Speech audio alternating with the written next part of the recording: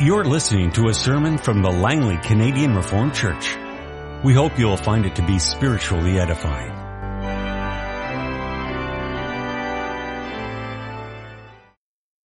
Our reading this morning is Psalm 16, a miktam of David. Keep me safe, O God, for in you I take refuge. I said to the Lord, you are my Lord. Apart from you I have no good thing. As for the saints who are in the land, they are the glorious ones in whom is all my delight. The sorrows of those will increase who run after other gods. I will not pour out their libations of blood or take up their names on my lips. Lord, you have assigned me my portion and my cup. You've made my lot secure. The boundary lines have fallen for me in pleasant places. Surely I have a delightful inheritance. I will praise the Lord who counsels me. Even at night my heart instructs me. I've set the Lord always before me. Because he is at my right hand, I will not be shaken. Therefore my heart is glad and my tongue rejoices. My body also will rest secure, because you will not abandon me to the grave, nor will you let your Holy One see decay. For you have made known to me the path of life.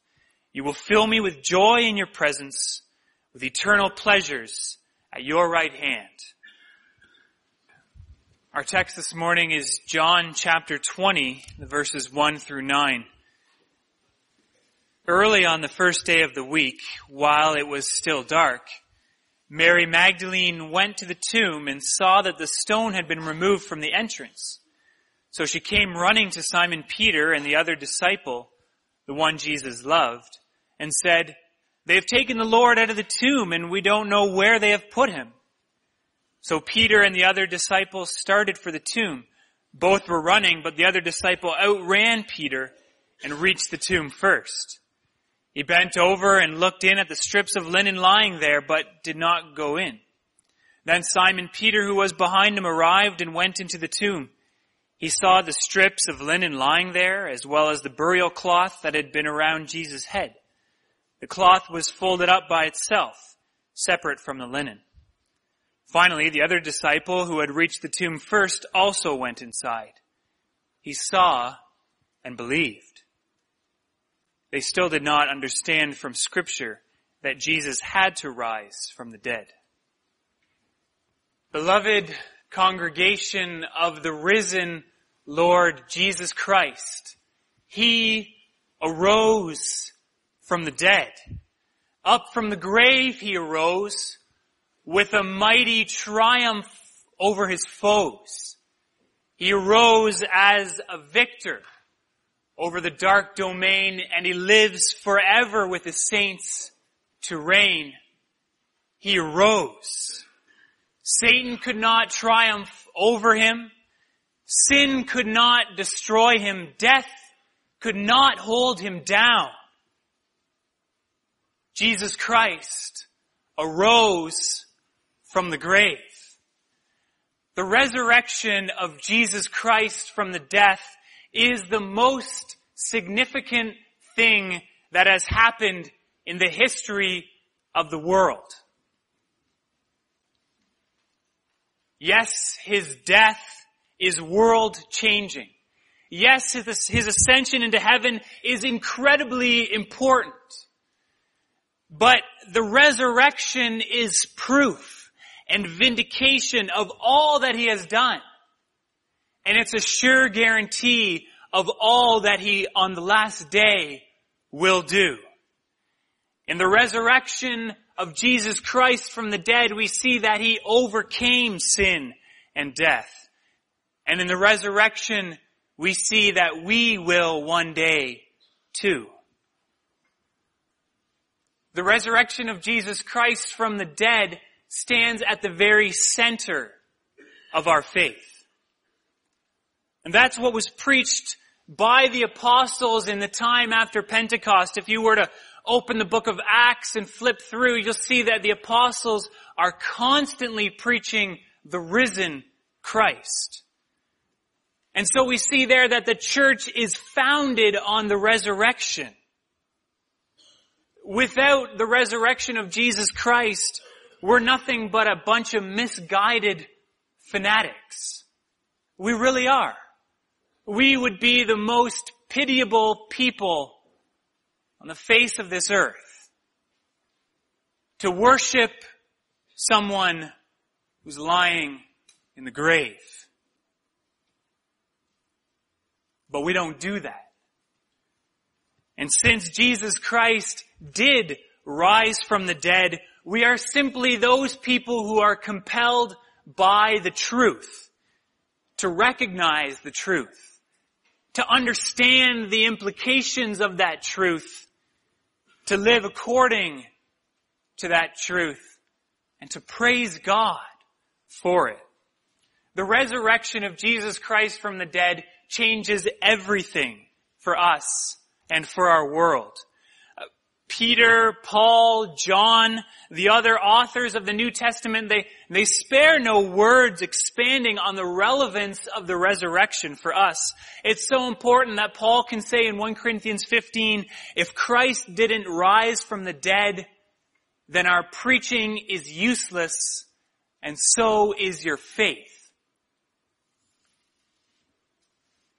It's incredibly significant.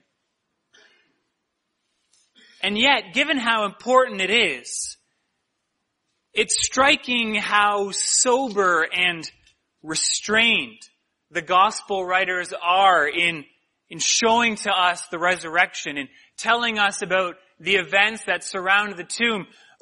We might expect that no sooner would they mention the resurrection than they would go on and saying how much this changes everything for the world. If Jesus Christ rose from the dead, well, that means that sin is conquered. That means that death has no power, but they don't do that. They don't expand on the significance. They simply recount the facts. But they do that for a certain reason, and a very important reason. Through the witnesses at the tomb, what John is emphasizing for us is the reality of what happened. He's emphasizing the fact that Jesus Christ rose from the dead. And that alone is significant. And he emphasizes that so that we might believe. And so that by believing, we might have life in his name. And so I preach to you the word of God this morning under this theme, believe in the resurrection of Jesus Christ. Believe in the resurrection of Jesus Christ. We'll see first the witnesses of the empty tomb, and then we'll consider the belief of the witnesses, and third we'll consider the life that comes from that belief. So first, the witnesses of the empty tomb. As we begin to look at our text this morning and we consider the fact that this is one retelling of the resurrection, one account of it, and there's several others, we need to ask ourselves, what's particular about this recounting of the resurrection? Well, what's particular about this is the pains that John goes through to describe the witnesses or the witness to the resurrection. Before our passage, you can see in the NIV, there's the title given at verse 38 of chapter 19, the burial of Jesus. And notice there that it's in fact two men who bury Jesus. Two men is significant because in Deuteronomy 19, the law of Moses said that two witnesses was necessary to establish fact in a court case. Well, when Jesus Christ is buried, when he's put in the tomb, there's two men to witness to that. One is Joseph of Arimathea, a wealthy landowner, a respected man. And the other is Nicodemus, a member of the party of the Pharisees, also presumably a respected person. And so we have two witnesses to his burial. We also, at the beginning of this account, are given the first witness to the empty tomb, and that's Mary Magdalene. She's the first one to go to the empty tomb. She goes there, we read, very early in the morning while it was still dark. Well, if this was the only account of someone finding the empty tomb, then perhaps we might have reason to be suspicious. For one, we read that it was early in the morning and it was still very dark. Perhaps Mary's eyes were fooling her. Perhaps she was mistaken in what she saw. That's one reason why we might be suspicious. Another reason why perhaps not we, but people who would read this in the first century context of the world that John lives and writes in, is the fact that people were suspicious of women. They wouldn't accept the testimony of a woman in court. Women weren't highly regarded in society, and so Mary's witness to the empty tomb for the broader public wouldn't have counted for much. So she is the first witness, but perhaps in the minds of some, she wouldn't be a credible witness. And we'll go on to speak about the other witnesses as well, but we should pause for a moment to consider 2 points about Mary. One, the world that John lived in might not have had a high regard for women, but the Spirit of God does. Mary is given this place of honor, a privileged position. She's the first one to see the empty tomb, and she's the first one to see the risen Lord. We read about that after our text. The Spirit of the Lord here in having Mary be the first to witness the empty tomb gives her a place of honor in the church. So that whenever we read about the resurrection of Jesus Christ, we see that special place given to Mary Magdalene, someone who might not have had a special place in her time.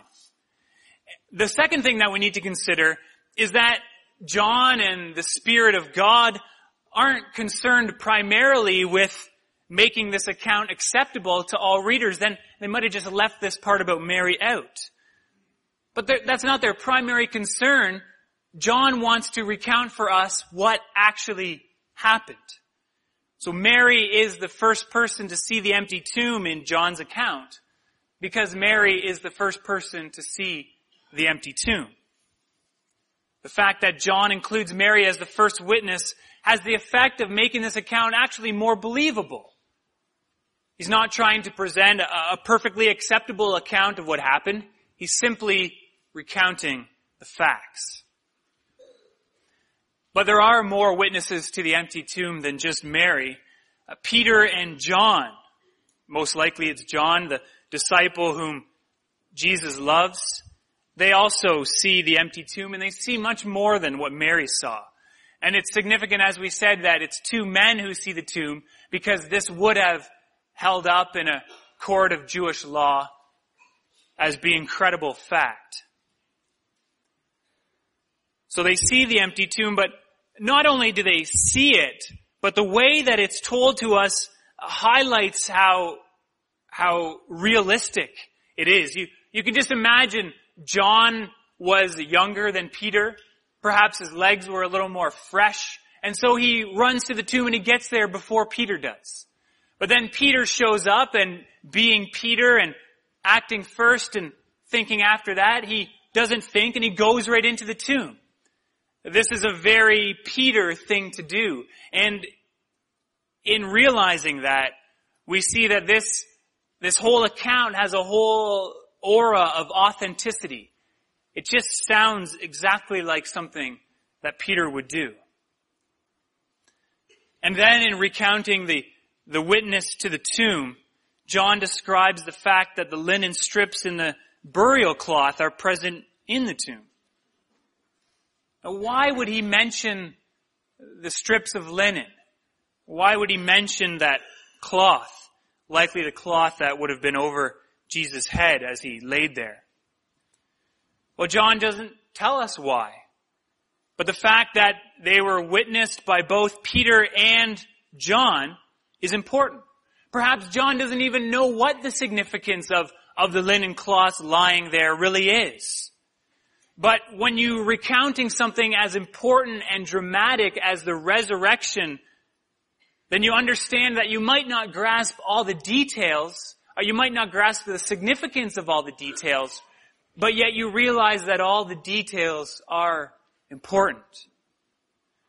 And that is exactly what John is doing here, as he recounts the most significant event in the history of the world. He's simply describing the reality of the resurrection. He's simply pointing us to the reality of the resurrection through the eyes of the eyewitnesses, because he knows the effect that that reality has. He knows the effect that the resurrection had on himself, because when he entered that empty tomb and saw the grave clothes lying there, he believed.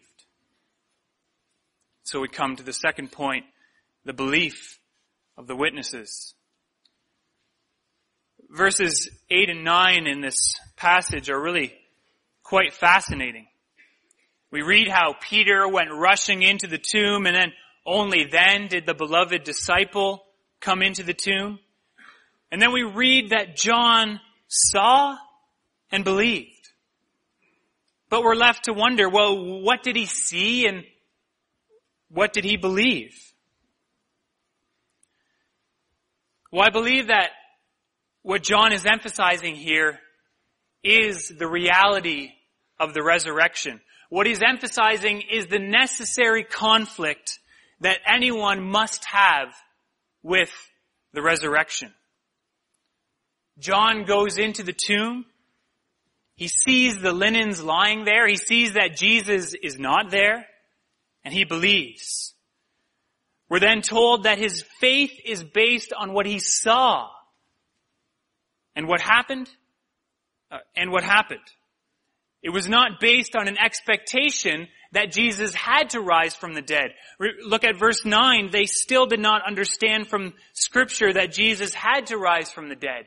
In the time after Jesus died, they weren't expecting him to rise from the dead. They hadn't understood the Scriptures that speak about the resurrection. They hadn't comprehended Psalm 16, which we read together, which said that God would not let his Holy One see decay. They hadn't comprehended Hosea 6 verse 2, which says that after 2 days he will revive us. In the third day he will restore us. They hadn't expected from Isaiah 53 that the suffering servant would again see the light of day, and he would see his descendants on the earth. So when John walked into that tomb, what finally convinced him of the reality of the resurrection was the proof that he saw right before his own eyes. And that fits with the whole book of John. This whole book is about the signs that point to who Jesus is. Well, when John walks into that tomb, he sees the linens lying there. He sees the cloth folded up. He sees the signs, and they're all pointing to one thing, that Jesus Christ rose from the dead. Now, what is John emphasizing by all this? Well, it's the same thing that he's emphasizing with the account of the doubting Thomas that we read a little further. When he says at the end of that account, Jesus says to Thomas, "Because you have seen me, you have believed. Blessed are those who have not seen and yet have believed." The point is that we have every reason to believe based on what the first disciples saw. The point is that we don't have to see it with our own eyes, because they did see it with their own eyes. We have the eyewitnesses showing us the resurrection of Jesus Christ. When John walks into that tomb and believes, it's because he's convinced by the evidence. So, what does all this mean?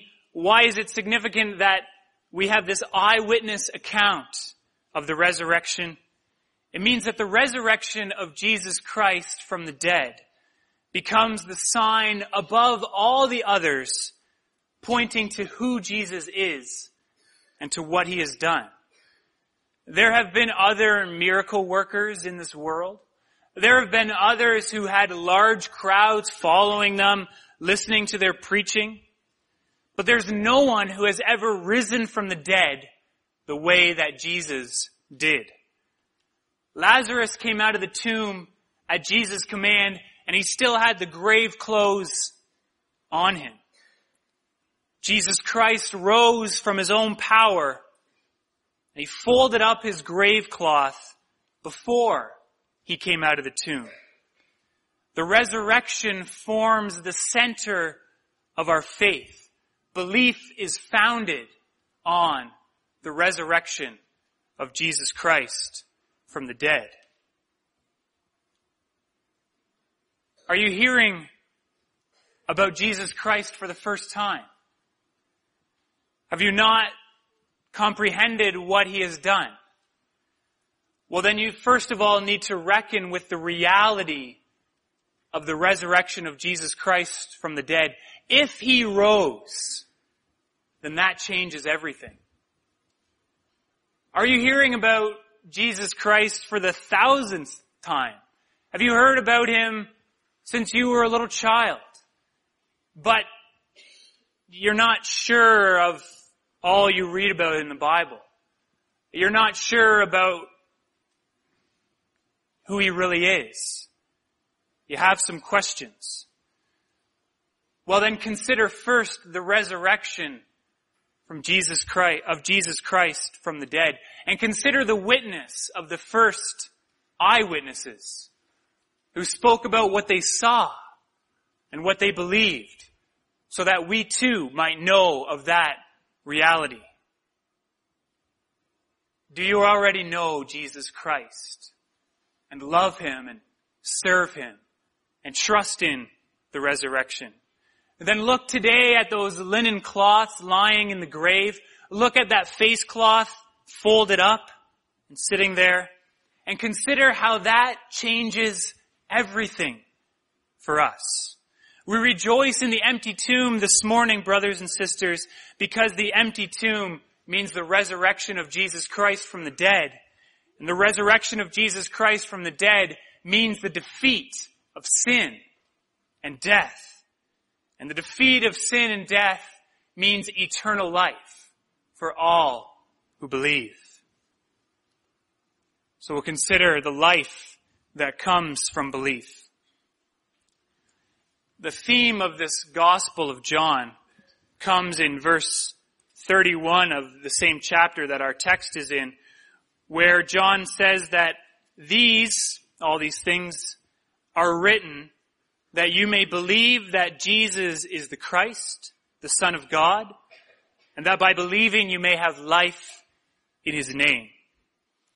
The reason why John shows us so clearly and certainly the witness of Mary, of Peter, and of John himself is so that we might believe in Jesus Christ and grab hold of the eternal life that he's won for us. Think about it for a moment. To not embrace and believe in the risen Christ is to remain in death. It's to remain in darkness. The darkness that does not see the light. The light's there, but the darkness does not see it. It does not enjoy the light. It gets no satisfaction from the light. It rejects the light. To not have the eternal life won by the Son of God is to have eternal death. If Jesus Christ didn't rise from the dead, then death is all that we're left with. But Jesus Christ did rise from the dead. And he did it to give us eternal life. A life that comes from the life that the Father has in himself. Our Father is the source of life, our Heavenly Father. It's a life that's mediated through the Son. The Son, Jesus says, draws life from the Father, and he gives life to believers through faith in himself. That life is a crossing over from death and condemnation into blessing before God.